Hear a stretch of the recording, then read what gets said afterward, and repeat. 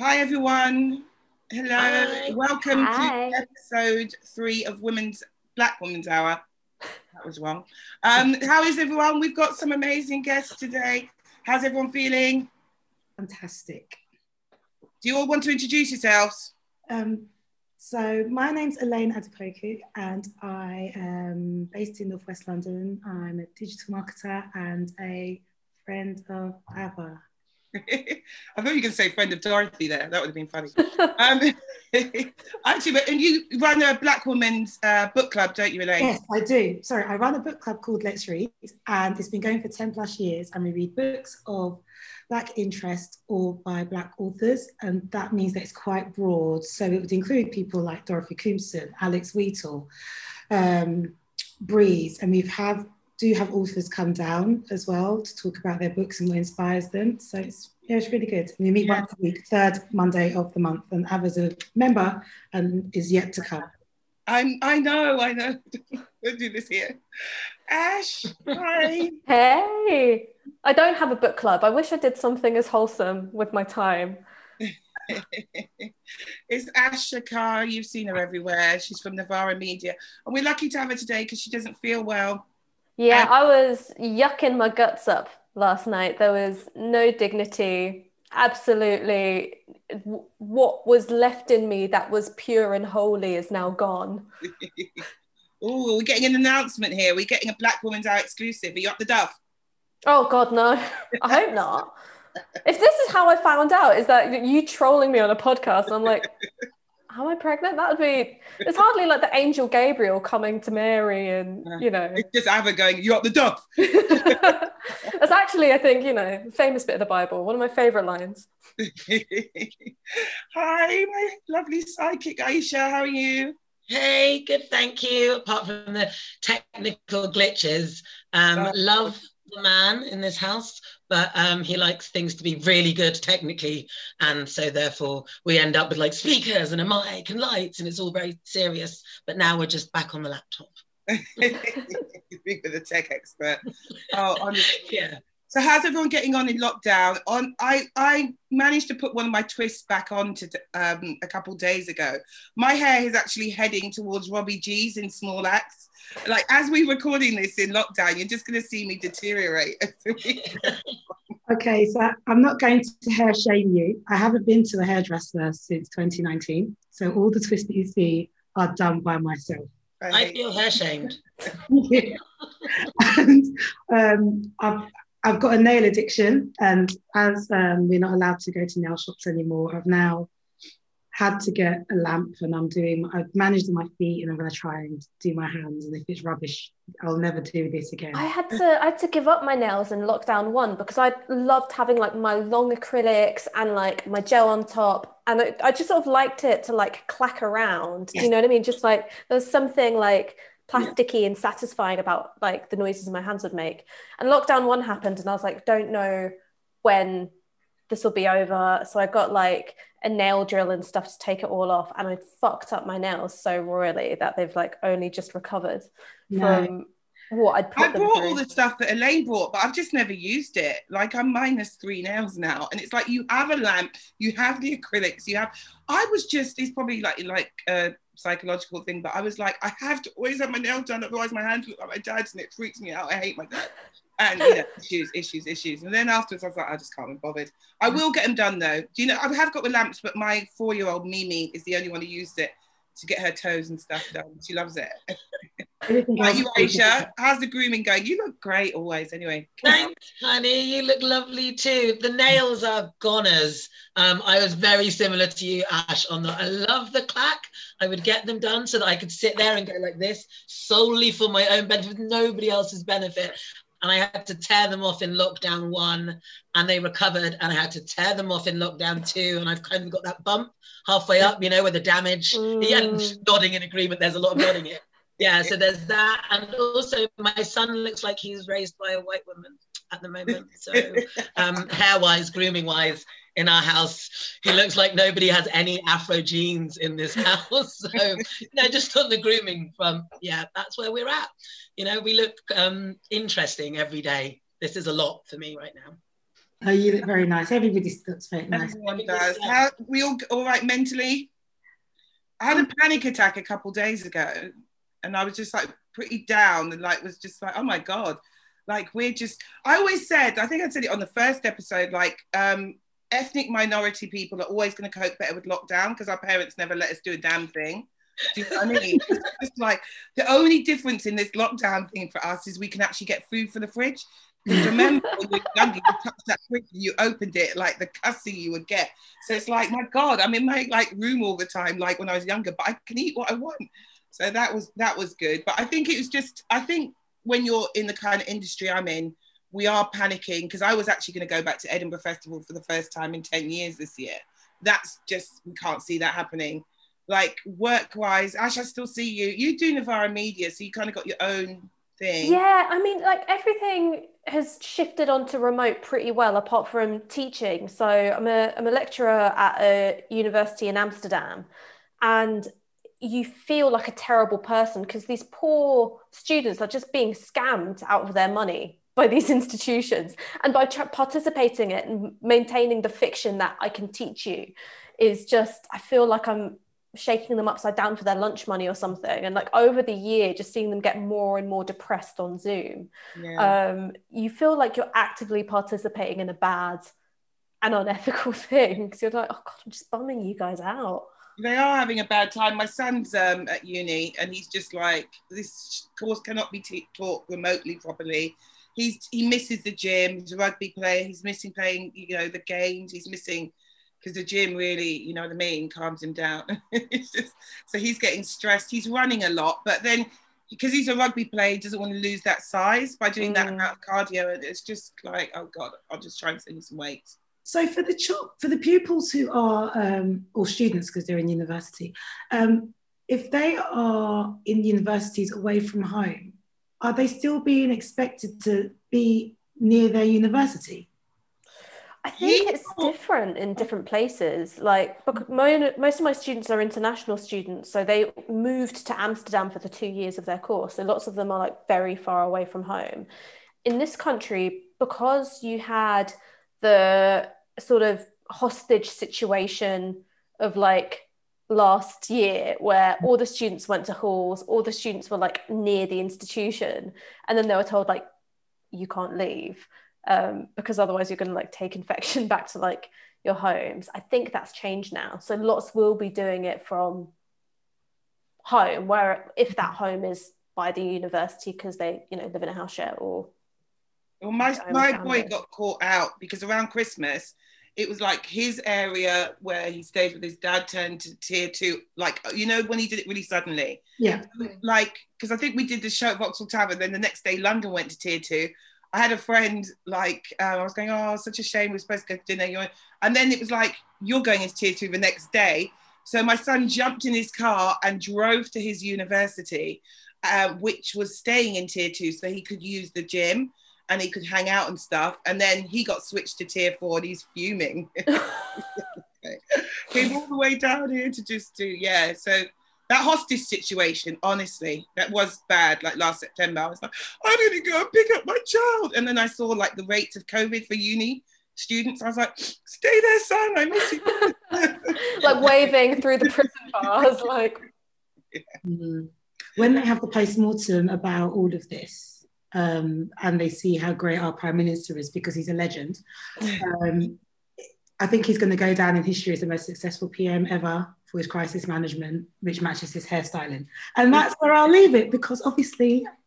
You probably will though, because it's just, have you seen the polls? They're way ahead in the polls still. And sometimes I just think in the last few years, we've just got to the point, which will lead us into our first story, like of just so much misinformation. Like we saw it through the Corbyn years, we saw it through the Trump years, that people just don't know anymore. And you would go up and like, you'd see Trump talking about drinking bleach and stuff. And I remember speaking to this woman who I didn't know was a Trump fan, who I avoid now. But like, I was trying to tell her about, she goes, oh God, he was just being sarcastic.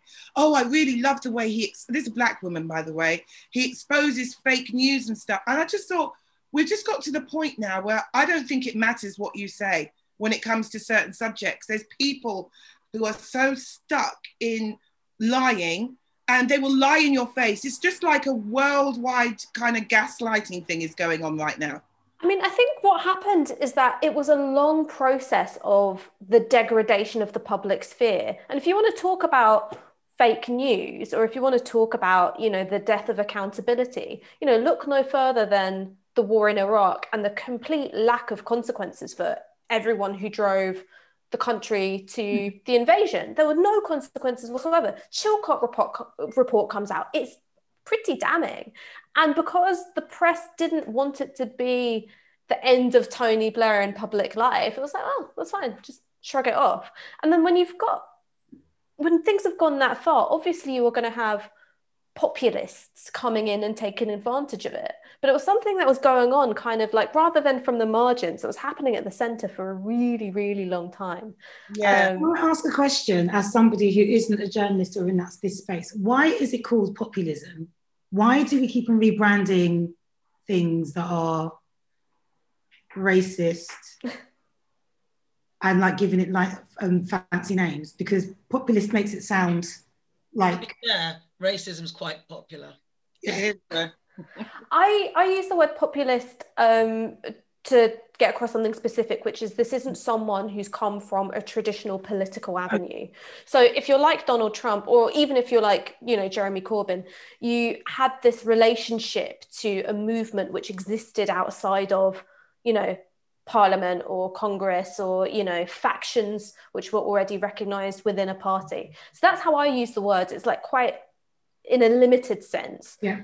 You can be a racist populist, or you can be a left populist. You can be, you know, okay. Other adjectives will come along. No, I understand completely. Well, speaking of that, we're just going to talk about a couple of things that happened this week. Yeah. Aisha, do you want to pull up the slide? Because yesterday we had a great example of this, where we had a Tory MP basically... Have you got it? Yeah, just starting now, yeah. Yeah. Mm-hmm. So we need to bring up Kemi. Kemi is actually a Tory MP. She's Minister for Equalities, right? Yes. Right. I can't see. Can everyone see it? No, it's still in the Black Women's Hour slide. It should come up. It's moved on mine. I guess there's a slight delay. Sorry. It's all right. Here we go. So Kemi Badenoch, who is a Tory MP, I was actually surprised to hear she was 41. She looks good. She looks young. Look at that picture. She looks about 25. I was thinking, and I was just looking at her and thinking, one day soon, the ancestors are going to snatch those youthful looks if you carry on with your nonsense. Straight in the attic. She's got the vibe of like a third-year pharmacology student. Yeah, she didn't think she was 41 with 3 children. I wouldn't think so anyway. 3 children? Yeah. And I was thinking, you know, because remember Stacey Dash? Yes. She was 27 in Clueless, and she looked great forever until she went on Fox News. And the ancestors just came when she was sleeping and just got her youthful looks and went, thank you. Be taking that back. That's going to happen to Kemi soon, right? Kemi is actually someone we have invited on the show, and she didn't say it straight out no. She said that her diary was busy at the moment, but we could come back. She might not come after this, but I would be interested in speaking to her, actually, because yesterday Kemi put out a tweet which could be put... what I'm finding is, it's like these days people call anti-racist racist. Like, we've just got no sense anymore. Do you understand what I mean? And like, you see it when you talk about transgender issues. There's just people who come in with misinformation, and they're so, as we say in the Caribbean, wrong and strong. And if you sit there arguing with them, it will actually drive you mad. So Kemi put out this tweet yesterday and said, today is an unfortunate reminder of why there's so much confusion and mistrust. Was in meetings all day yesterday and have been made aware of 2 emails received by HuffPost journalist Nadine White. Okay, Nadine White is a fantastic journalist. And she's one of the only journalists sort of in the mainstream, if you want to call HuffPost mainstream. She's like, it is, you know, almost pretty much what you call HuffPost mainstream. She does a lot of stories about the Black community. She's a really good journalist. She stays on top of everything. I think she's absolutely amazing. So Kemi put up, as you can see here, Nadine's emails where she was asking, because there was a number of Black cross-Tory MPs that did a video who were trying to address the fact that Black people don't really trust having the vaccine. and Kemi wasn't in it. Maybe because of Kemi's attitude to certain things, there was a rumor that was going around saying that Kemi had refused to be in it.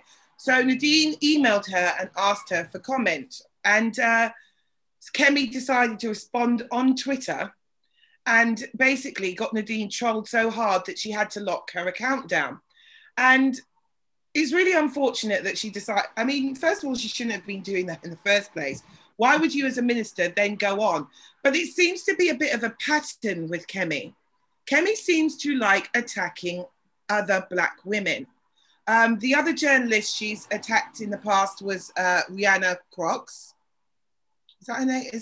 Or is it Oxford, I think? Oxford, yes, sorry. I just coming on your screen now. Yes. Rihanna had done a story previously and Kemi had, you know, gone publicly and tried to rubbish her, basically because Rihanna was trying to hold her to account.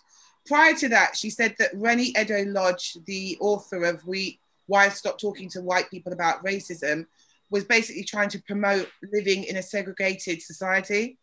It's like her stepdad's white, her boyfriend's white. I don't think she wants to, unless they did something to her that we don't know about. Like, she's never promoted anything like that.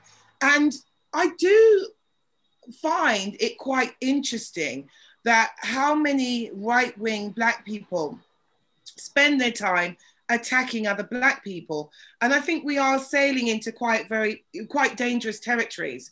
And it's in the South Asian community as well. You will see them, Ash is like nodding along.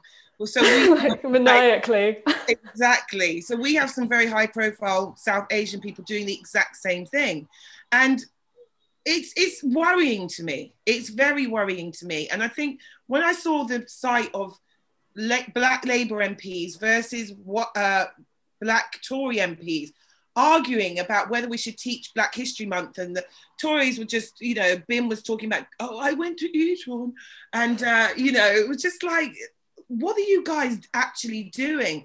And I just saw the white MPs sort of sitting back, smiling, literally.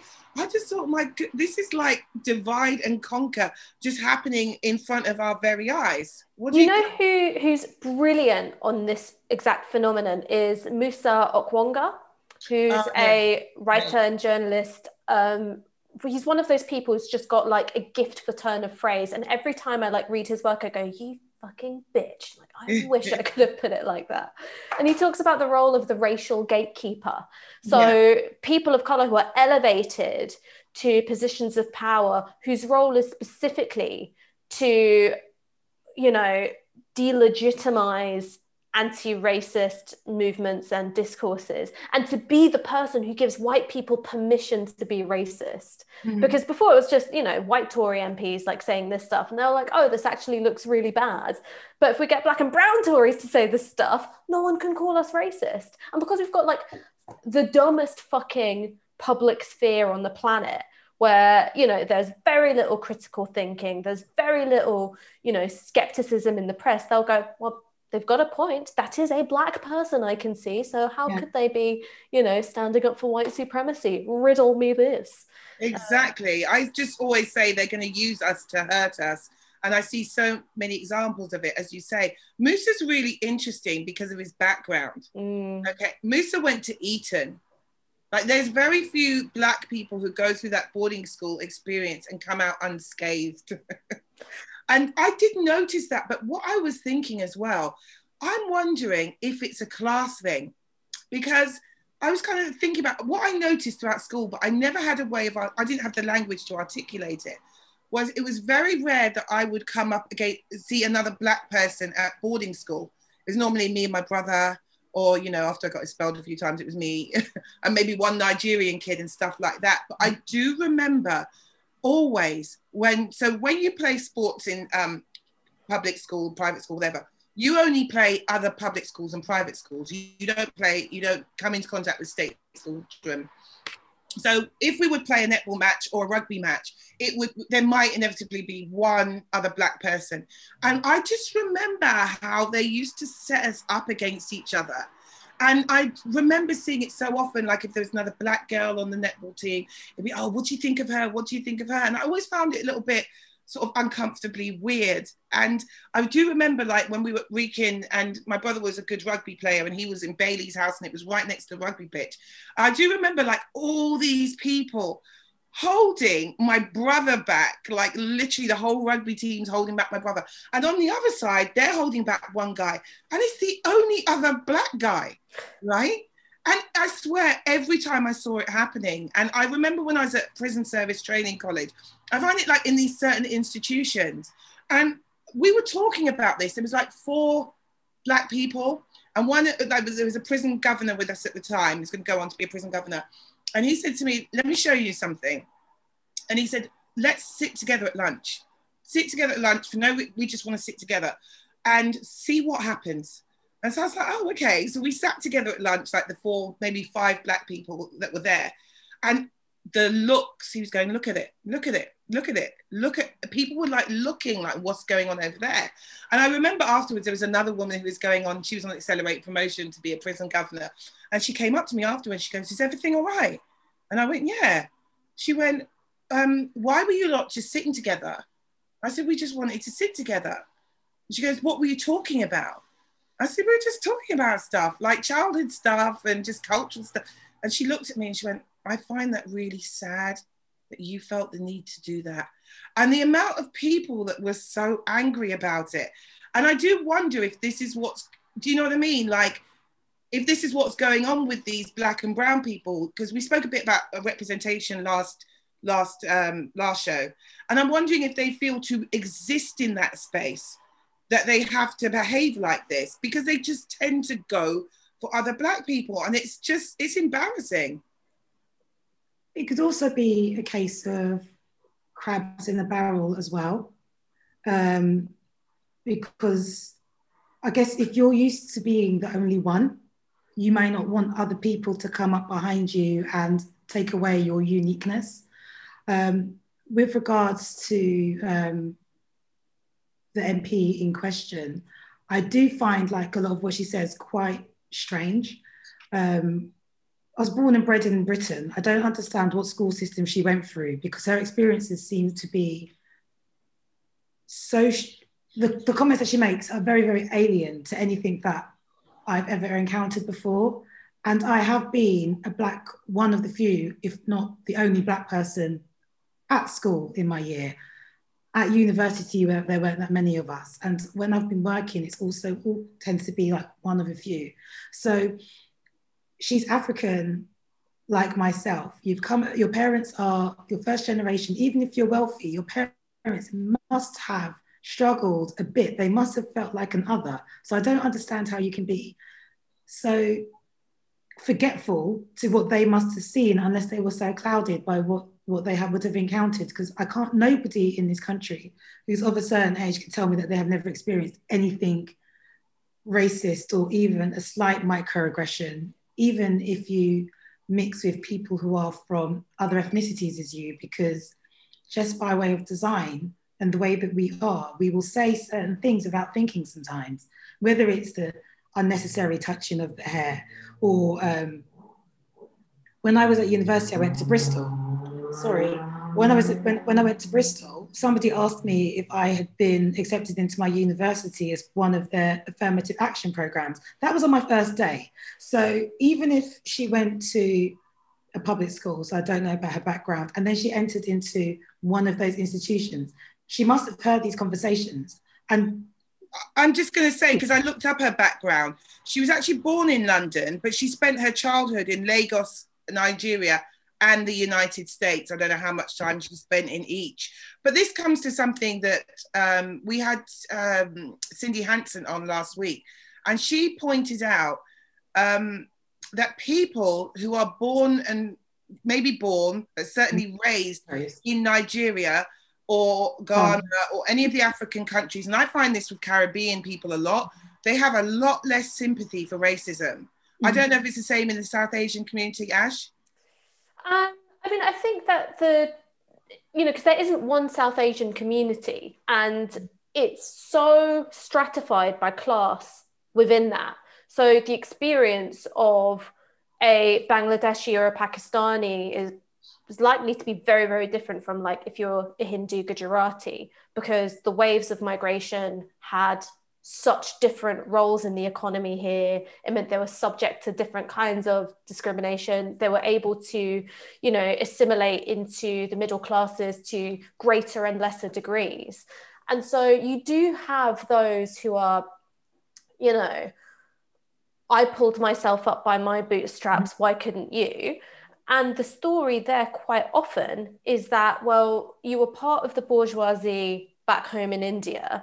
You came here and there was a fall in your status, but you still had the cultural capital. You still had the background, which meant that you could, you know, go into medicine or go into dentistry or go into, you know, one of those white collar professions, you know, and that it's not a story in the same way of, you know, a working class Sylheti who was working class in Sylhet and then came here and was still working class, and was subject to that kind of discrimination because of their place in the economy.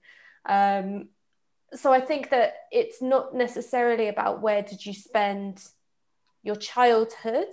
I think it's about like what class position you experienced when you were back home, and that's the key bit. Yeah. I did point out, like, sort of expecting Kwasi to have sympathy for the Black cause. Like, he went to Eton as well, so I always just go, look, goodness sake, he's not, you know, the person to call to speak about Windrush. He's not, he just doesn't care. You know what I mean? I think it's very interesting. Like, if you see Esther from Turning Point, she'll have it in her bio, she came to Twitter for some reason, but she stayed, and she stays attacking Dawn Butler constantly. I'm like, girl, are you not tired? Like, I wrote an article about it as well. I think basically you can see where someone stands by literally who's defending them. Because anytime you try to have a conversation with them, or you try to say, look, what are you doing? Or like, this is not, you know, you're an outlier. This is not how the majority of us feel. They will send the racists. And I always wonder how, so I wanted to interview half of them, and most of them would not speak to me. In fact, none of them would speak to me. Kerry said she might speak to me at some point, but most of them were like, just wouldn't answer, or was just like, no, I'm not doing it. Like Calvin Robinson, Ben Obese, I don't know his last part of his name. But you know what? I think this is something which you see racial gatekeeping with it from South Asians. Like, I mean, hello, Priti Patel, like literal gatekeeping in that case. Yeah. But I think that this is something which is quite specific in the Black context because of the way in which anti-Blackness has functioned. So because anti-Blackness functions to sort of say, like, you know, you are the most criminal, you are the least civilized, you are, you know, fundamentally not amenable to sort of, you know, ruling class and decent values, that you do then have, I think, some Black individuals who are on the right who want to be like, I'm not like the others, and really want to like define themselves by that, by going, I'm not like the others, and I'm going to show you I'm not like the others by, you know, relentlessly attacking them. And it's also, you know, it chimes with a certain kind of right-wing politics because it's so individualist. It's saying like, I don't belong to this collective. You know, I don't have, you know, a place in like a shared struggle or a shared articulation of oppression. You know, I'm me, I'm not like the others, and really trying to like distance themselves. Whereas what's different about a figure like Priti Patel or Sajid Javid is that they will talk about their background as if they represent the whole community. And it's like, you know, Priti Patel will be, you know, do her photo shoots at temples. She loves to wear saris. She's, you know, very proud of being culturally distinctive. But she'll say that this is me realistically presenting, you know, representing the Indian community. And I think that that is a difference. Is like, I think it's kind of driven it by. I guess as well, when you're thinking about the history of the migration of Black people to the UK, it's quite telling where people have found their natural homes when it comes to the political parties, because I don't think I know of any prominent Black Conservatives who have risen through the ranks. But if you are to name the prominent African Tories, they're either Ghanaian or Nigerian. And so I can be in a room talking about the migration from Africa and it's a horrible story that we tell amongst ourselves as well, where people will always be like, oh, when people came over from the Windrush, like the Caribbean people came to work on the trains and they came to work and as nurses, Africans came to study. That's not necessarily the case, because I've got relatives who, and I know other people in other African backgrounds, Ghanaian, Nigerian, whatever, also came to do the public sector work all the way back from the 50s too. But then it started to pit us apart against each other from when we started. And so then when you then, as I said, start to rise through the ranks within whichever party, because I'd say, I'll speak for Ghanaians primarily. Ghanaians are definitely naturally conservative with a small c.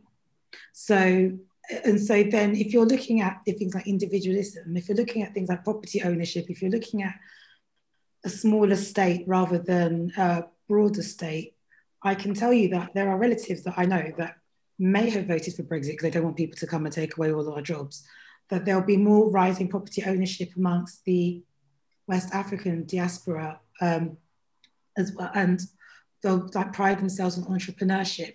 But the Caribbean story is the same but different. But because of the fact that in the main came a different way, and they saw the solidarity with things like the trade union movement, that's why they might still remain within the Labour Party.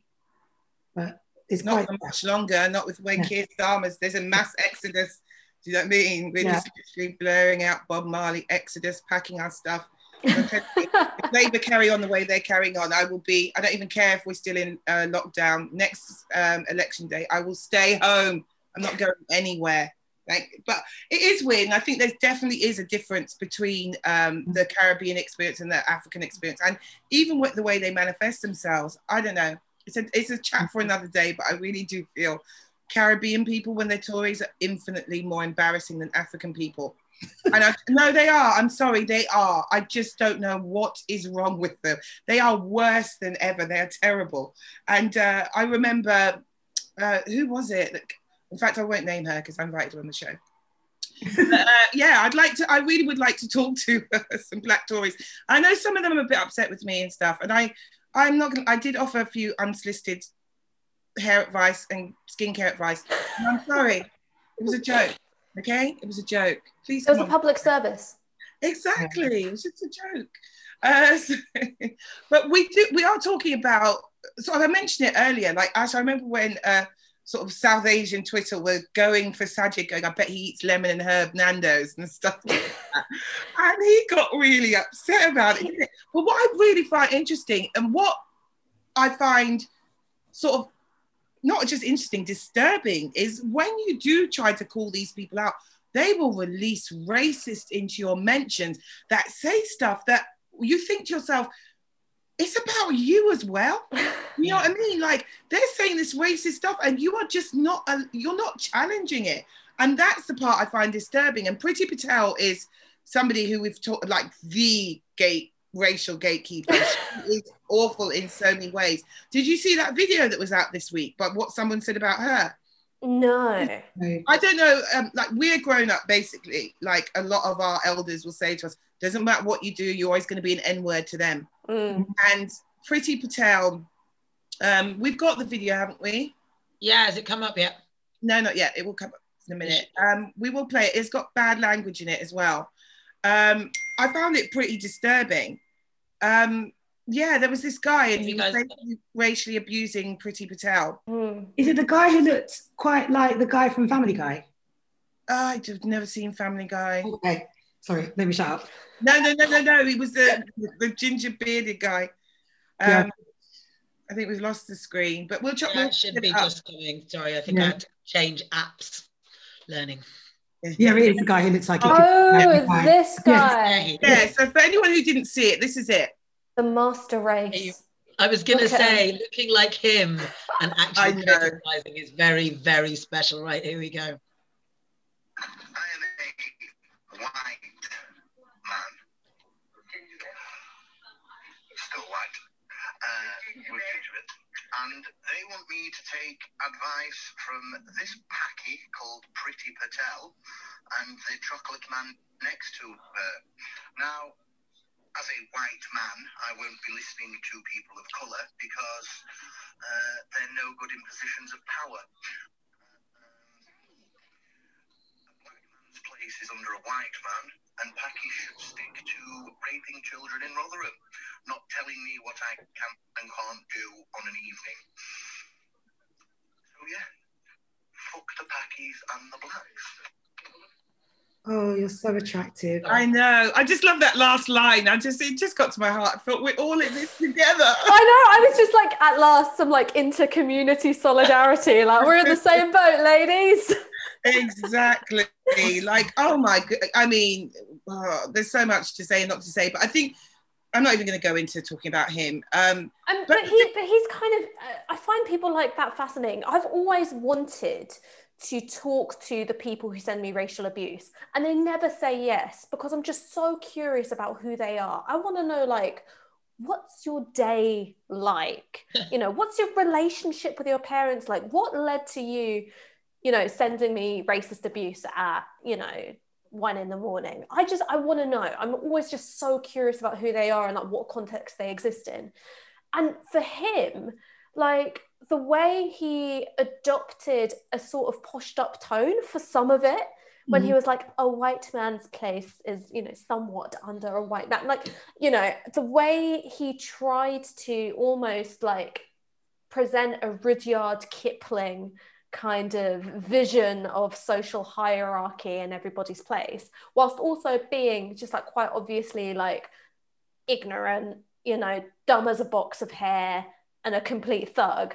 I was just fascinated by the way he was playing that character while doing it. You know, so you've got the kind of like vulgarity of the slur of like Paki, whilst also trying to present it as a kind of, I don't know, return to like Edwardian or Victorian. I think values. This is the result. I mean, I'm sure it's happened before, but I've never seen it as much as I do now. And this is a result of populism. This is a result of people like Nigel Farage, Boris Johnson, Donald Trump pretending they're with the common man, right? They pretend, they sit there and pretend, oh, I'm going to have a pint just like you. And I do remember having to share a dressing room with Nigel Farage in for this week, and it was the 100th episode. And that's why when people say the BBC don't get comedy, I'm like, they do. They do. And they put me in this awful dressing room. And I was like, is this some kind of joke, right? And it was me, him, the Hamiltons. I didn't know they were UKIP at the time. I thought they were still Tories. They just, you know what I mean? And they were saying, oh, so do you want a pint, Nigel? They were getting our drinks orders. He was like, no, I want a red wine. And it was like, you know, they don't sit there drinking pints like they say. And I remember when, just after Boris got in, there was this working class guy up north who was a victim of the floods going, Boris, come up here, just have a pint with me, mate. Have a pint. I was like, Boris doesn't want to have a pint with you.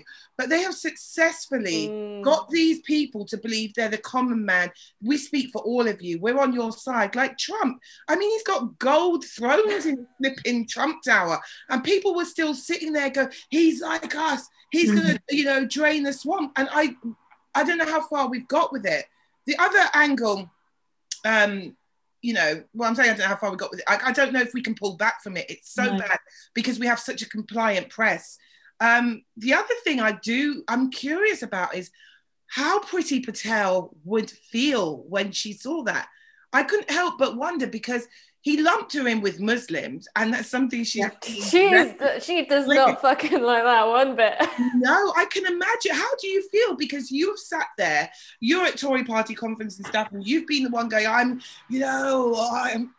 an Australia point system with that grin she does all the time. And I'm just thinking to myself, do you know what? I'd like, if they ever did a film of this, because they're doing films of Brexit and Corona, I want to do one about the people of colour. And I just want to have Priti in front of her computer at night, and her husband's gone past the door and she's got this video and it's just on a loop. And her husband's coming to the store going, are you coming to bed, darling? And she goes, no, I'll be there in a minute. And then she's just watching this on the loop crying. But I mean, I think in a way, this sort of strengthens her position because it gives the Conservatives an opportunity to denounce and condemn a very, very egregious and obvious example of racism, right? You know, this guy, he could have existed at any time, like since the 1940s onwards. There's always been that kind of like, you know, street far right racist movement, you know, like my poor grandma, when she first came to this country, having to like run away from the Teddy Boys at like Caledonian Road, or, you know, the NF when they were like trying to beat my mum in Newham. There's always been that.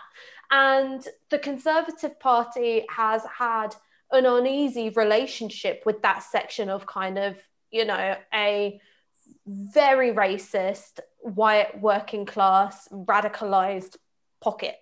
You know, on the one hand, they kind of want their votes, but on the other, you know, you don't want to associate yourself too closely, you know, with it.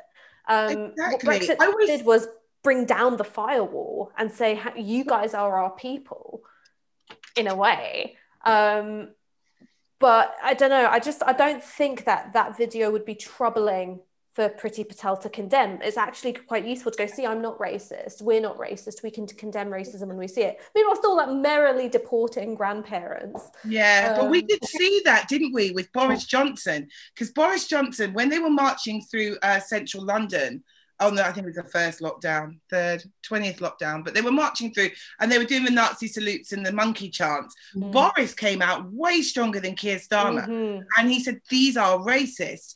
And I found Howard Stern, who I do not normally listen to at all for lots of reasons, but they had brought him onto CNN, I think. He was talking about Donald Trump being very angry about the insurrection because it looks sloppy. And I think you're right. They will always use these people, and they have done throughout time, to be attack dogs. You know, they're the ruling class's attack dogs. They will send them in to go and kick black and brown butt whenever they're ready, but they do not want to be associated with them. And when the lines do blur a little bit, so I think you're probably right. She'll go, oh my God, disgusting racism, but she won't, she probably won't take it on board. It just also cements that point when she was in Parliament that about how she has said that she has been a victim of racism. And so she stood in Parliament, she said it. If anybody questions her, she can say, look what this guy said. 1 million people have watched this video. It's continued to go viral. And I'm trying to do what's best for everybody in the country, regardless of whether you're black, brown, white, and everything in between. So there was that story. Aisha, can you pull it up? There was that story, it was reported in The Guardian, where 30 Labour MPs, mostly black, had written to her and basically, kind of come full circle, accused her of gaslighting by talking about the racism she's had in her childhood, like while she's merrily deporting people, black and brown people, like Ash said. So it is like she's using it as a sort of defense. And they wrote to her and basically said that she was, B-A-M-E. Well, we were not going to get into Bain. It's pronounced Barmay. Is it Barmay? Like that. Barmay. Oh, like a Queen Noir type of thing. BAME MPs accused Priti Patel of gaslighting in racism debate. They write to Home Secretary after she raised her own experiences of racial abuse. And it comes back to what we said before. We are coming to quite a troubling time. It's never been as prominent as it is now, where we have got MPs of colour, black MPs, MPs of colour, who are literally undermining our experiences in this. And Priti Patel is one of like the worst ones. And I think one of the quotes they had said from that article was like, literally black people were saying, you don't speak for us because the black and the South Asian experience is so different. And I do find it, it is different. I'm insulated really from South Asian anti-blackness. Like I always forget how bad it can be because I just have so many, like, you know, the South Asian friends I have are really cool. So I just don't see, and sometimes when I see it, I'm like, whoa, are you guys for real? Are you serious? I think you've got to really like understand where that comes from, because there wasn't just one colonial dynamic. There were many because of the spread of the British Empire.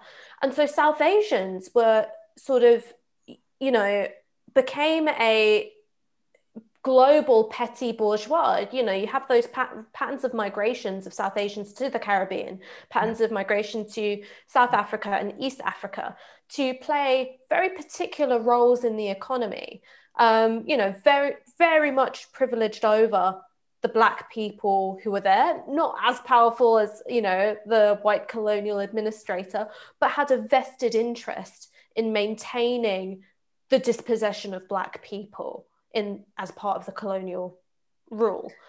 So you've got that element of it. And then you've also got the way in which Indians, and I'm saying Indians specifically because the role of the war on terror has really changed how Pakistanis are perceived. Yeah. But Indians in this country have been seen as something of the model minority because of the way in which, you know, that bourgeois echelon has been able to assimilate into the British professional classes. And it's something which I didn't hear so much in my family, because my family were always a part of anti-racist movements, which included Black people. And also my grandma has always, in her words, hated the Bengali middle class. She can't fucking stand them. But when I was at school and there were other, you know, mixing with like other South Asian people, the disdain for their Black peers was just there to see. There was a sense of like, too loud, too boisterous, too noisy, not here to work hard, you know, knocking on the door of criminality, even, you know, when you're in year 5. You know, they would really been instilled with that like model minority view of themselves, which doesn't exist in isolation. It exists in tandem with anti-Blackness. These two stories are sustaining each other. And I think I saw it where I live, because I live in Wembley. And so I saw firsthand at the last mayoral election, the material I would receive versus the material that my neighbours on either side would receive. So my neighbours on either side were, because they're still here, they are Hindu. And so they got very different material from the same party that my dad was receiving, because I wasn't the named recipient. And I was like, wow, that's actually really, I mean, it's very good that Mr. Goldsmith did not become the mayor, because even from within the Asian community, in inverted commas, within the Asian community, the fact that you can like point fingers at somebody who is of Pakistani origin like this is absolutely awful. And you've specifically targeted the Hindu household. That's actually wicked. So I don't know what kind of material, if you're not living in the most diverse borough in London, what kind of material you'd be receiving from those powers that be up north or elsewhere about people who look like myself, and people who are Pakistani or Bengali, but definitely not Indian, because Indians, they're the doctors, aren't they? They're the opticians. As someone who's part Black and part Sri Lankan, so kind of have both aspects. Sri Lankans are like the Indians. They study, they have all the qualifications. Like me and my siblings and my aunts and uncles are failures because we only have 1 degree. Like that is not enough degrees. Trust me, it's not. It's like you need to add a 0 to get close to the amount of actual necessary degrees. But I feel like my grandpa was an anti-racist campaigner. So like Ava said and Ash was saying, you feel insulated from hearing a lot of the but when it comes to, you know, further out in extended family, my brother's partner is half Punjabi. So, you know, not her family, but in extent, you actually hear a lot of it, and it's really the really simple stuff like the colorism, you know, even the same stuff. I don't want to get too dark. And really, the really basic stuff that I think you don't really imagine, because you feel like we should be so far from that, but even there's the criminality, but it's just the really, really simple stuff, which is ironic because, you know, a lot of my Sri Lankan family are darker than me, you know? I mean, I don't know if this chimes with your experience, but I think that the South, and this is where I'm going to stop talking broad brushes, but the South Asian community is actually much less far along the journey of sort of embracing dark skin, embracing different hair textures, you know. Yes. Black people had a kind of a politicized Black is beautiful movement. We didn't have that. And we cling to colorism so much more tightly. I just remember being at school and hearing from girls, you know, who were lighter than me going, I don't want to get any darker. And I remember wanting to fight everyone. I was like, fuck you. Yeah. Definitely. I think obviously bleaching is kind of goes across communities, but even things like hair removal and things like that, there hasn't been a movement of acceptance of appearance at all, I don't think. And as you know, Sri Lankans, particularly, we're Tamil. I don't know if you can tell by my surname, but yeah, we're Tamil, and they are dark. They're dark. Our hair is often really curly. Much closer to like a South Pacific Islander look than your kind of light sort of what's the word I'm looking for? Iranian looking Pakistani that you would get. So they've got that whole gamut, and they are really at the darker, most black looking, dare I say it. I would say don't tell the aunties, but mine are cool, so it's okay. I was just thinking, when you were talking about hair, I was just thinking about the bundles that I see in the shops in Halton and what they would be categorised as. And sorry, my thoughts just went off somewhere. No, we did speak about colorism a little bit last week. John Barnes actually raised it, talking about where he's from in Jamaica and stuff, and him being a light-skinned person. We have got it in the Caribbean, but I also think, like Cindy has raised, I think the difference is black women. Like black women have led the natural hair movement. Black women have gone, you know what, if you don't like us, just go shove it. Gone, how come all our features, like our lips and our butts, not mine's black? That's so sad. Another time. It's just like, why do you want us but in a different colour? Like, so black women have had Black Girl Magic. They've had Black Girls Camping Trip. They have Black Girls Festival. They have so many different things now where we are literally like empowering. Like my 4-year-old, I empower her every day because I know what's going to come in. And we live in an area, we moved out of London, where if anyone has got any sort of black heritage, they tend to be mixed. Like she's one of the only fully dark skin, actually the African people have got like fully black children, but most from Caribbean heritage like us, as you can see, there's a Dominican flag. We basically, the children there are mixed. So I was like, I don't want her to grow up here and hate her skin and hate her hair. And I instill, like, every day I'm instilling something. And, like, she walked past me the other day and went, I'm really, really cute. And then she carried on walking. Like, she just loves herself. And I think black women have made a really conscious decision to do so. And I do think what I did want to get onto is, like, we do have so many similar experiences. And then we have different experiences, and then we have the anti-blackness in the South Asian communities as well that you guys have spoken about. And so when can we sit in solidarity together, and when do we need to take a step back? Because sometimes you will hear, like they'd said, sort of with Priti Patel, the black MPs had said, the quote was, "We are disappointed at the way you've used your heritage and experiences of racism to gaslight the very real racism faced by black people and communities across the UK." And that's what they said to her. So, I mean, how are we going to move forward, when it's so entrenched and it's so deep? I mean, I think that what we've got to do is move beyond identity politics and into anti-racism. So the reason why Priti Patel is doing what she's doing is within that whole realm of my lived experience is legitimate and valid and kind of all there is. Black and brown Tories love identity politics. Don't believe what they say. They wield identity politics so effectively because what they do is they use their identity as a shield for the racism of the political project that they stand for. So when Sajid Javid became Home Secretary, and it was a whole big thing about, the first Barmay Home Secretary, immediately following the Windrush scandal. I believe those two things would be unconnected.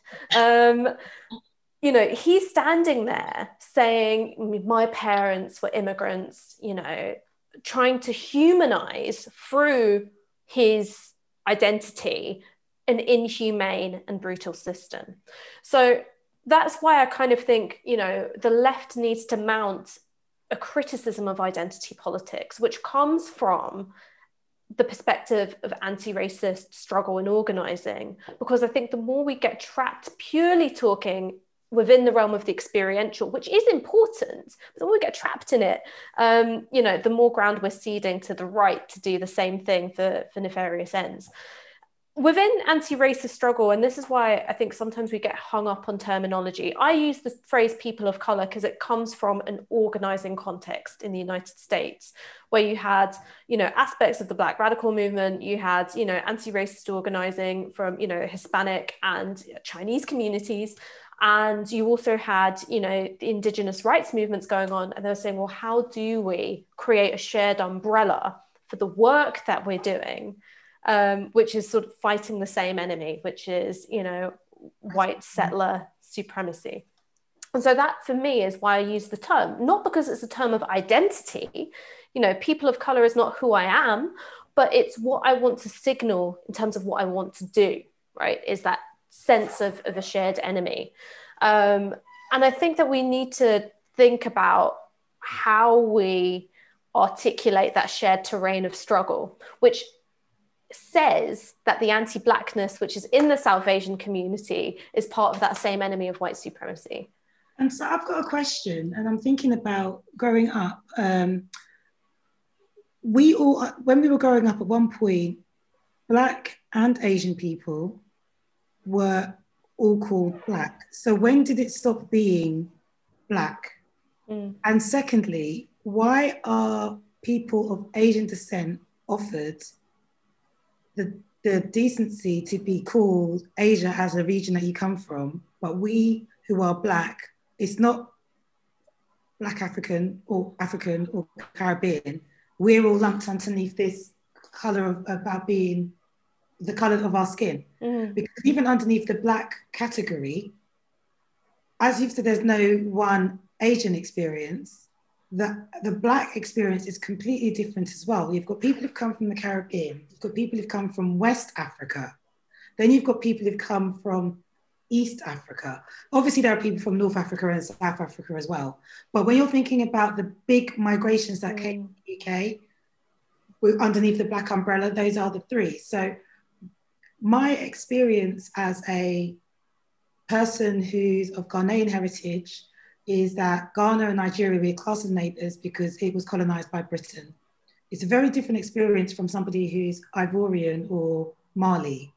In certain respects, it's similar, but dissimilar to my Jamaican best friend or whatever. And it's very, very different to somebody who came to the UK in the 90s from Eritrea or from Somalia. And so within our community as well, in the big brackets, there's like an intra-community battle as well, because then you've got the people from the Horn of Africa who are like trying to find their identity, and they've got similarities to people who might have come from East African Asians. Their struggle might be similar because you grew up in that same neck of the woods, compared to Ghana, which I learned today. The distance between Ghana and the UK is the same as the distance between the UK, Ghana and Kenya. You cannot put us all into the same. I think it's just it's a matter of laziness, really. I think on behalf of sort of people outside of our communities, that's why we ended up with BAME. It's just, oh, there they are. Go, call them something kind of thing. I think it's just like, it's so complicated. But I think when we came and we found that we had our struggles, and, you know, you had the whole Southall riots and you had whatever, you know, I think people ended up going, look, at the moment, like, they're going out P bashing, they're going out M bashing, come together and let's just call ourselves something. Like, you know what I mean? Like, at that point of emergency, you have to. But then, as you said, as you progress, you're like, well, hold on, we've actually got different struggles from each other. And I think when you are such a small part of a country and you have like a quote unquote like enemy, that you all just decide this is what we're going to do. And I have found sort of frustration inside of that, in the same way you have, the same way Ash has, like, hold on a second, I should say, you know, I'm from India, very different from someone from Pakistan, and I didn't even know to 2011 there was an issue between the two, but that's another until I went to India, I did not realise there was an issue, and that's how little I knew. So it's kind of like, you guys seem to be fighting a lot. I was like, Are you okay? Who could possibly have caused this? Yeah. Who is renowned? Whom among us would put a random border between two countries and have them fight to the death over that for years? Who? I mean, Exactly. answers on a postcard, guys. It's like Britain being like, okay, we're going to leave you alone, but just before we go. Yeah, just before we go, here is some syntax. Goodbye. I do love, like, Amir Rahman had a bit about that where he was talking about, he goes, I don't want white people to help me fix anything. Nothing. He was like, if my television breaks, falls on the floor and smashes, and the white person goes, I'll help you. He goes, no, because you'll help me, and all those little bits of smashed television are going to get up and start fighting each other. Get away from me. It's just kind of like, what on earth? And I do think, yeah, we do have to have the conversations and sort of progress it. So because there are differences between us, and I think, Ash, like, something had come up in the last couple of weeks when it came to an author called the Slumflower. That is a thing that is raging on at the moment. And I don't want to talk about the Slumflower too much because we did invite her on the show and she didn't respond. And I said, like, to talk about people when they're not here. She's welcome to come on if she wants to talk. But I want to sort of move on from the actual what happened, because there was a lot of people with bad feeling, because you wrote basically what the Slumflower has done. Now, I'm going to just be honest about this. So what the Slumflower has done is she went onto her Instagram. She's an influencer, really. And she what a time to be alive. Without getting into all the politics, because I know a lot of people have a lot of issues with a lot of the stuff she says. I've had some issues with it myself. I've kind of got issues with it. And on the other hand, it's like, I'm too old for this shit. So it's kind of like, but the thing that she'd done, right, is she'd gone on, I think it was onto her Instagram and put her PayPal up and told white people to pay her reparations, okay? And quite a lot of white people did. Now me, I think that's hilarious, right? I think it's hilarious. I don't have a problem with it. I don't have a problem with it. I know a lot of Black women did. And I know, I kind of just left it to our age mates to be arguing about that. You know, it caused a lot of problems. There was a lot of back and forth. I thought it was funny. I mean, at the end of the day, if you can put up a PayPal, do you know what I mean? And you say, why PayPal? Pay me reparations. I don't know how she speaks. I'm just guessing. But like, I don't know why, I guess like that. But why? And they wanted to pay her. Then I'm thinking, sis, get your coins. I don't care. Okay, so talking, if I take out the not talking about her, I've been on Clubhouse for the past few weeks, and people have their cash apps out there. If I was moderating a room, I might get paid if I had my cash app and PayPal there. And some people are getting paid just to speak. And so I guess it's more for the people who gave her the money rather than her asking for it, in the same way that I want to be a millionaire. I'm not doing anything about it. If you want to give me £1 million, good luck to you. Good luck to you. But I'm sure, and I guess it's keeping her current. It's one thing I don't actually understand about what influencers are, because I realise maybe, like yourself, Ava, I'm a bit too old for all of this. Me too. Me too. I am too old. Like, influencers was like the first pop culture moment which like passed me by, and then I was like, who's this Caroline Calloway person? Like, where did she come from? Like, but you wrote an article about it, Ash. You wrote an article, Navara, about so do you want to say like how you felt about it? Yeah, I mean, so how I felt about it was that what was interesting to me was seeing the language of collective struggle. You know, the global movement for reparations is an international anti-imperialist collective demand for restitution to be made to a people to heal and to restore and to deal with, you know, not just the legacies from the trauma of slavery, but the way in which, you know, the indebted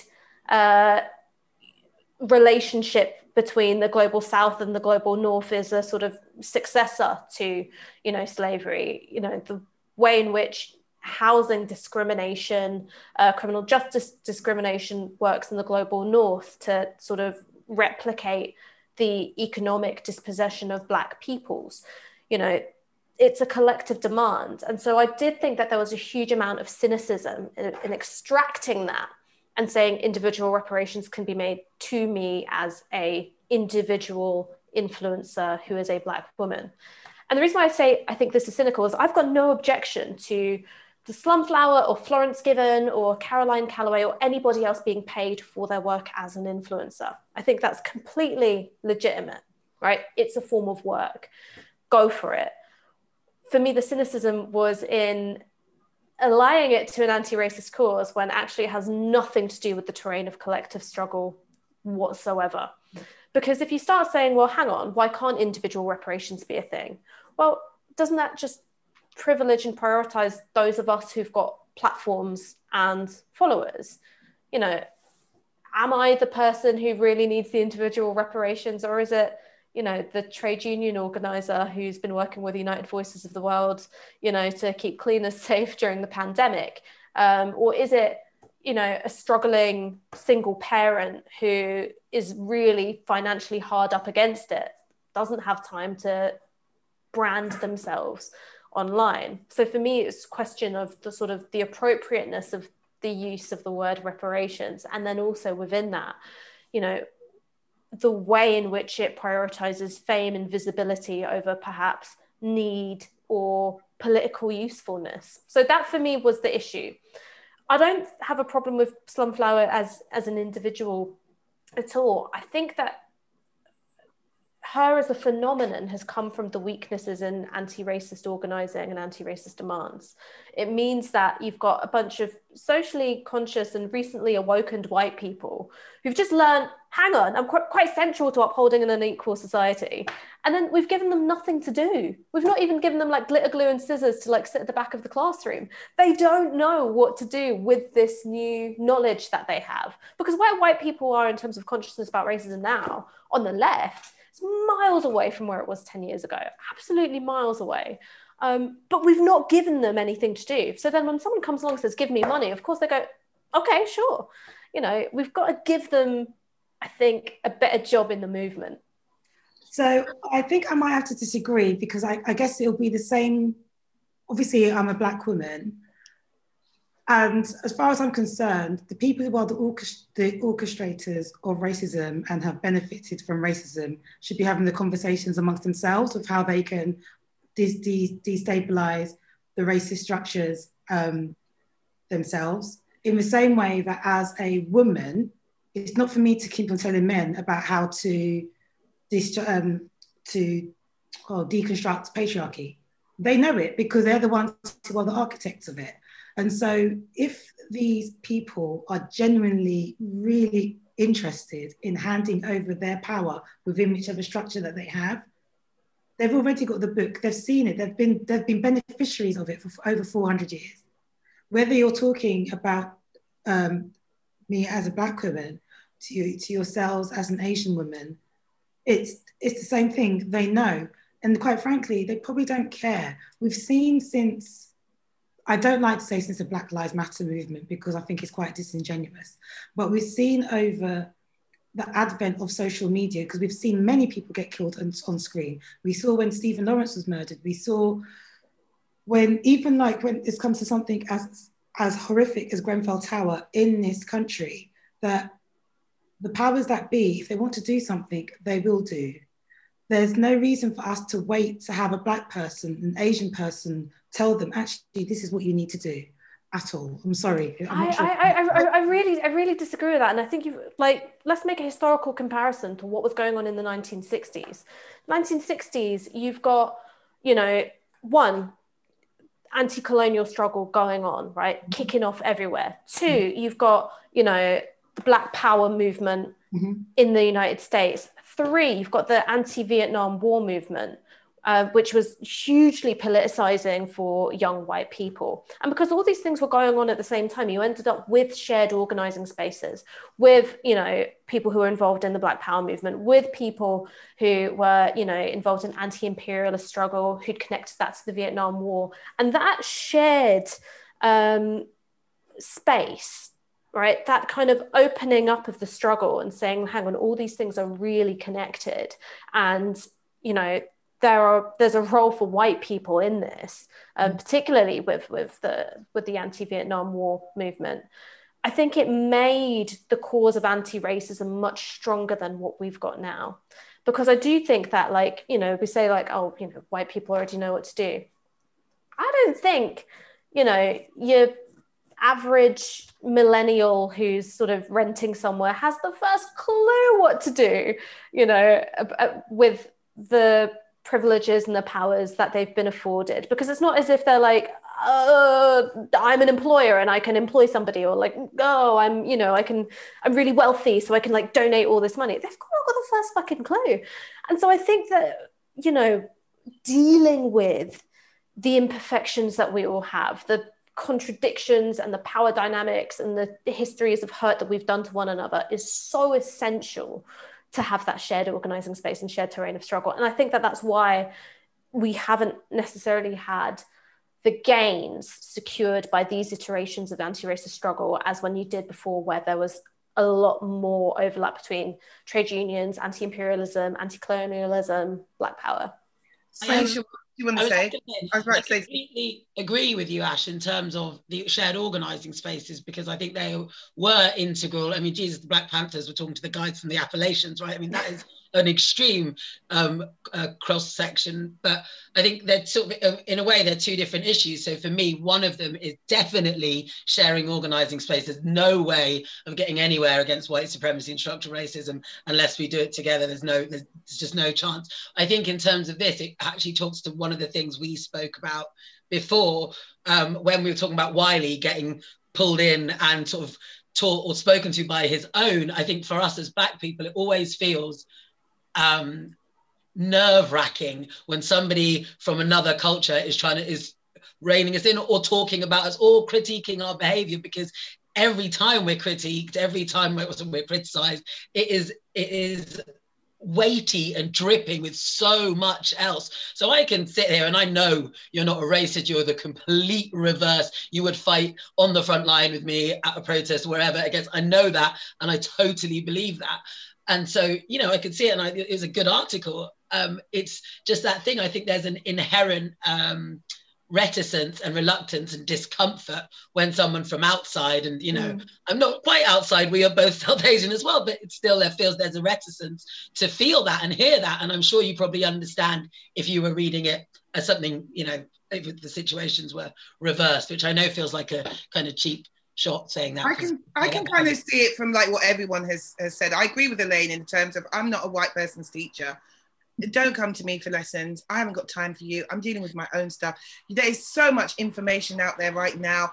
I mean, just the other day on Twitter, and I stopped doing it, but I just thought, just for a second, I will talk to a left-wing white person about racism on the left. It got to the point, I was like, oh, go away.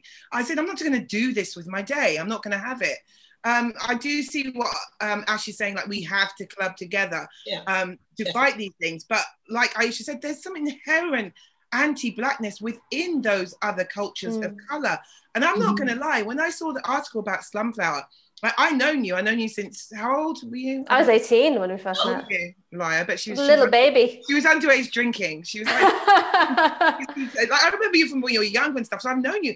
But I had to think, why do I feel a type of way that you've written about Sunflower? I really think, I thought, we'll get her. Do you know what I mean? I think it is like Lara had said, the Black Jewish woman in the first episode about Wiley. Listen, we've got this. We'll get our own. We'll pick this one up. Do you know what I mean? It's like, you know, the whole joke, like when you see like a Black person doing wrong, or when David Lammy was doing something like Black people joke, which one of us is going to go and collect him?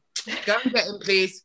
Go round them up, just like bring them in. Do you know what I mean? And I think people who don't know you, Ash, for as long as I've known you, or people who don't see it from that academic point of view that you see it, right? And the way you intellectualize racism and the struggle, just saw you go for a Black woman who is, you know, a lot of Black people have issues with her. I mean, so I guess I just don't quite share the same feeling. And I think that it's also because I've never experienced anti-Blackness. So because I've never experienced anti-Blackness, where, you know, you are having to deal with what's coming at you from other communities of color, other people who experience racism, I think that's maybe why I don't share the same feeling of, you know, if there was a South Asian acting up, Priti Patel, you know, or Sajid Javid, that somebody from, you know, outside the community, you know, being critical of her. I don't see it as like, let me go get my auntie. I don't have that feeling. And I think that it comes from having had a different experience of racism. I also think that, for me, it's also a political value. So I can see how it's come from me not having experienced certain things, but also as a political value, something that I hold is that it's not just about, you know, saying, here are the boundaries of the community and we operate within them. I do think that, you know, we have slipped into a kind of like atomized and individualized way of thinking about racism, which has left us disempowered. And I think part of that is sort of, you know, saying that this is South Asian people's business and this is Muslim people's business and this is, you know, Black people's business. Within that, obviously, you know, you as Black people will speak with a greater authority than me, the same way that, you know, a credible witness does, you know, from having seen and experienced, you know, firsthand. But we do have a shared social reality that we've got to negotiate in order to make movements happen. So I suppose that's why I don't share the same thing of going, it has to be somebody from this background and it has to be someone from that background. And I think it comes from both my politics, but also a lack of that experience. Yeah, and I think reparations, what she was speaking about, is such an inherently Black thing. Do you know what I mean? I think it's just it's so tied to well, the kind of thing she was talking about, so tied to Africanness and the descendants of slaves. I think that's why people seem to have a problem with it. Yeah, and reparations has its origins in the context of slavery. The first individual reparations which were paid to emancipated slaves in the United States. You then have the demand for collective reparations coming from that. It was an extension of that legal principle. So it has that connection and that origin. It's also then been used within the context of Indigenous struggles with Palestine, even the Irish, anti-colonial, you know, it's been used within the context of anti-imperial struggles. And so I think that, you know, being able to say this has its origins in this context of slavery, it also has been mobilized and used in other organizing contexts as well. That's also where I trouble how we draw the boundaries of, like, you know, it has been, what is whose. I mean, it has been, but I kind of feel like it has a lot of, because of Black people, we've just constantly been struggling. So there's a lot of language in different movements that has been taken from Black people. It's like, you know, even Black Lives Matter is, then there was Muslims Lives Matter, and there was, obviously there are Black Muslims and all that, but there's always, because of our language, even if you speak within the Muslim community, like I guess we could say, because it came from Malcolm X, we kind of got a shared one again. Like with house, we've got a split custody of Brother Malcolm. Malcolm and Muhammad Ali, we share those. Try and share them both. But I mean, there is. So when he was speaking about the house Blacks and the field, like the house Negroes, the field Negroes, it was in a Black context. Muslim people have come and taken that, and I don't care, because they have, you know, I don't mind that kind of thing. But I do think, to say that we all share the struggles and stuff, which means we can all speak on everybody else's, I don't agree with it. I don't feel it. See, but I just think that, like, you know, yes, you can. I don't want to say, as a Muslim, to say, you know, non-Muslims can't speak on Islamophobia and can't, you know, critique and offer an opinion. I really passionately believe in that. Yeah. If we're talking about each other's struggles, and I speak about Islamophobia a lot, but when it comes to the Muslim, you know, fractions battles, I step the hell back, because it's not my business. I think that Muslim people should be leading on that kind of thing. So irrespective of whether there's, like, you know, when I did the demonstration for Trayvon Martin down in, you know, and people were like, what are all those Muslims doing here? And I was like, who else will understand stop and search but from them? You know what I mean? Like, you know, the airport, like, we can even pass through the airport quicker than they can. So I think, like, we should get together on those things. But I think in terms of when it comes to other things, it is going to get, people are going to feel annoyed. Do you know what I mean? And I do understand that. I really felt in my stomach when I saw you write, why are you writing about Slumflower? Like, we got her. I think, like, someone on Gal them got her. I think Shardine Taylor-Stone, she gets everyone. Like, just like, we got this, we got her. She's, you know what I mean? I could be wrong on this. They were No. like, younger black people, younger Nigerian people. They all had her. And I think it's also, I guess what it boils down to is understanding our different intersectionalities. And I think for me, that's where the bottom line draws down. As I said at the top, like I've watched and I've admired you. And like after this, when we were allowed to go outside, you're somebody that I would want to sit down and jam with and whatever. However, yes, I do have Muslim members of my family, but like Ava, I could not talk about what my cousin-in-law faces because yes, she's a black woman, but she's a hijabi. Me, if you see pictures of me on social media, it's the complete opposite of a hijabi. Definitely. Carnival queen. Of a hijabi. And so I guess it's about respecting these things. And I think also because you're a woman as well, and that's why I talked about the patriarchy conversation. We could take it all the way back to the different roots of feminism, about how a lot of the time Black women may or may not have been excluded. And I guess within the Slumflower context, if you're looking at it from a Black feminist context, then like maybe get the Black feminist to speak to her and tell her, girl, behave yourself. And then you can come in as like the good auntie and maybe like say, and this is the reasons why it also looks problematic elsewhere. But I do think that it's really hard. I mean, like if we all lived in a really nice Care Bear, lovely world, everyone could get involved in all the conversations, and then you wouldn't necessarily face backlash because I know that you are coming from a good place, and I haven't shared my opinions about the Slumflower things. Like as I said, I'm too old for that. Yeah, I can't be bothered with it. Yeah. I mean, one of the things that's kind of within that article, because I think it got sort of seen very much as like an anti-Slumflower article rather than what it was sort of taking stock of influencer activism. Yeah.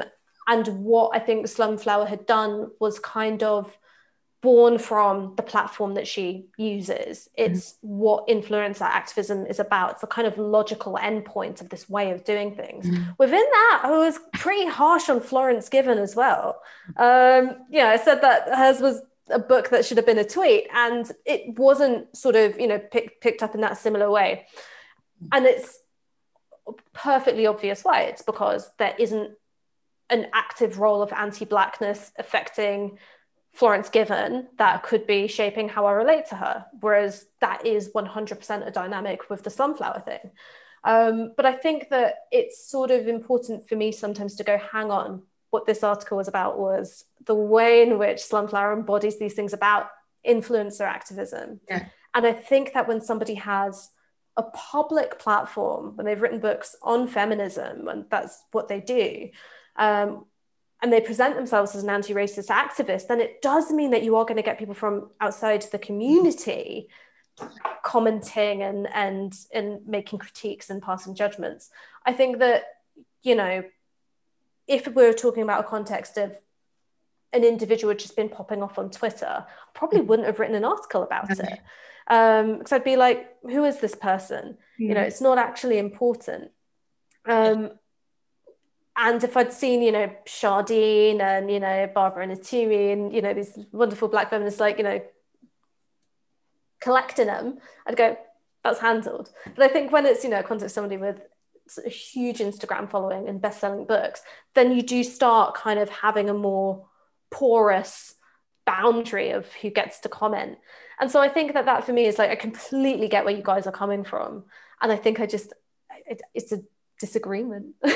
No, that's fine. And I think the following is definitely something to bear in mind, because I've seen it in other contexts, again, in a new playground that I'm playing in, where people with massive followings, like they can call, what's that phrase? Where you say fire on something in a cinema and it causes a massive ruckus. Oh, yeah. But little old me, Elaine, with my 800 followers, it might go up after this, but 800 followers, it doesn't really mean anything. Or they might just look at me and think I'm mad. Aisha, you're going to say something because we're going into Black Women's Hour territory, which is like 2 hours. We are. Yeah, it's getting blacker by the minute. First thing was, Ash, if you're an auntie, auntie territory, then I don't know what I'm a great grandma, like We're not auntie-age yet. But also, I think there really was a definite distinction, and I think that's where I actually struggled with the article, because I completely agree with you. It's like the bastardization of woke. You know, these are real serious terms that were come up with for real desperate reasons. These were needed pieces of language that oppressed people used to describe our struggle, and she's flippantly used it. So these, before my opinions start rolling out of my mouth, let me just dress back. But she, you know, took it flippantly. And so I think you have every right, as somebody who's part of the struggle and believes in the struggle, to disagree and take her to task about that. But obviously that was where I think for me the unease was. It's just that really weird inherent, like Abra and I were saying, we couldn't get over, and Elaine actually, we were all saying we couldn't get over that weird feeling. And it's hard to know what that's more to do with, because I in essence agree with the principle of the article linguistically and struggle wise, in terms of, you know, sort of bastardizing the language of oppression and using it. Sort of as a last question, sort of tying up, do you think like there was a question that came in from somebody called Andy, who I'll get it up in a minute, because I have no luck with these phones, like my home button's broken. So I've got like a digital one on the screen. So Andy had asked, since, you know, it did bring the subject of reparations back to the forefront again. And I know we have the Colston 4, which we didn't have time to talk about. The trial's still going on. And Bristol the activists in Bristol are people who are behind the reparations movement. Andy had asked, is there a defining point where we think that governments will be forced to pay reparations to the African communities? I mean, have his face. That's why I was like, you know what I mean? Like when people go, slums are spoiling it, we're not going to get reparations. I was like, what? Her that's spoiling it. No, I mean, and that's the thing, is that, you know, I don't think she's, you know, spoiling reparations or making it less likely for the movement. No, that wasn't coming from you. I'm saying in general, you know, the conversation was just like, you know, I don't. With the greatest respect to her and her platform, the career she's built, I don't think she's got that power to spoil it. But I think, you know, so what does it mean to force a government to do something, right? What are the ingredients you need in terms of movement on the ground, representation in parliament, the demand being made by the governments of African and Caribbean and formerly colonized nations? You know, there's a lot of moving parts here which would or wouldn't make it happen. I do think that even if it hadn't been called reparations, had Corbyn and McDonnell and Diane Abbott gotten to form a government, you would have seen a change in Britain's geoeconomic orientation. You know, John McDonnell, I think, was talking about, you know, for green technology, you know, suspending the IP and the patents so that the global south, which is on the front line in terms of, you know, climate change, would be able to access these technologies, you know, for much, much cheaper.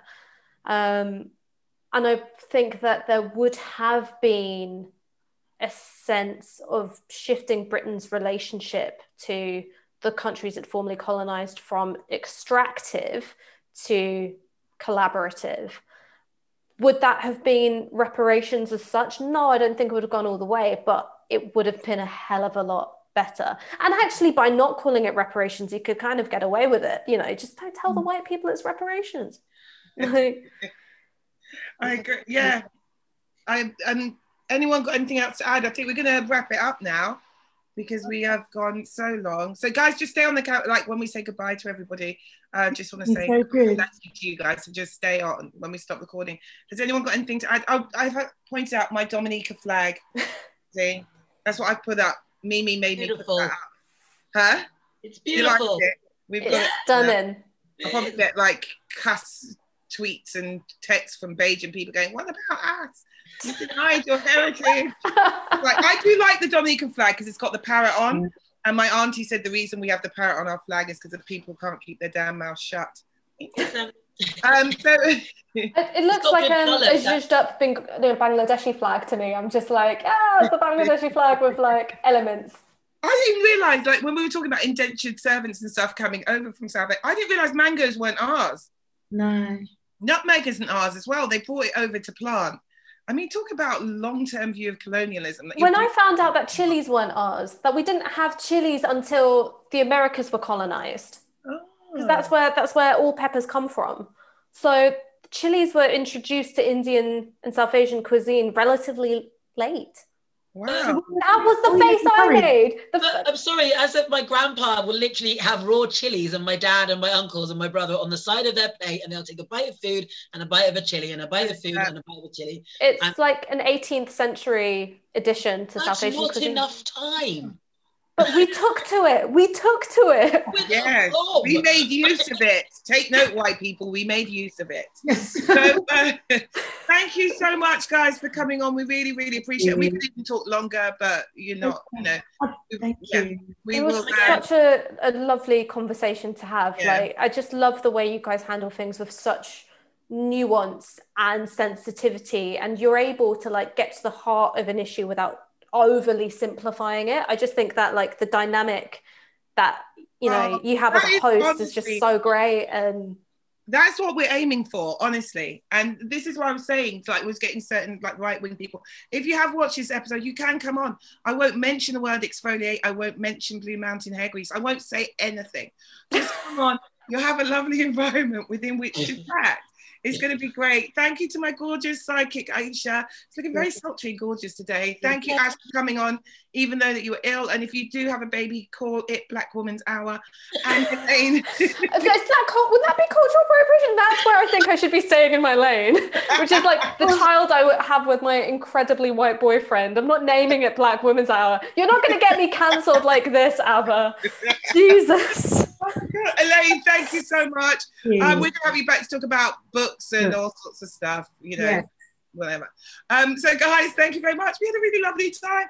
Thank you. Bye. And join us next week for episode 4. We will announce the guests across social media as always, because we are still Black and we haven't put them yet. All right, guys. Talk to you later. Thank you. Bye. Bye, everyone. Bye. Bye. Bye.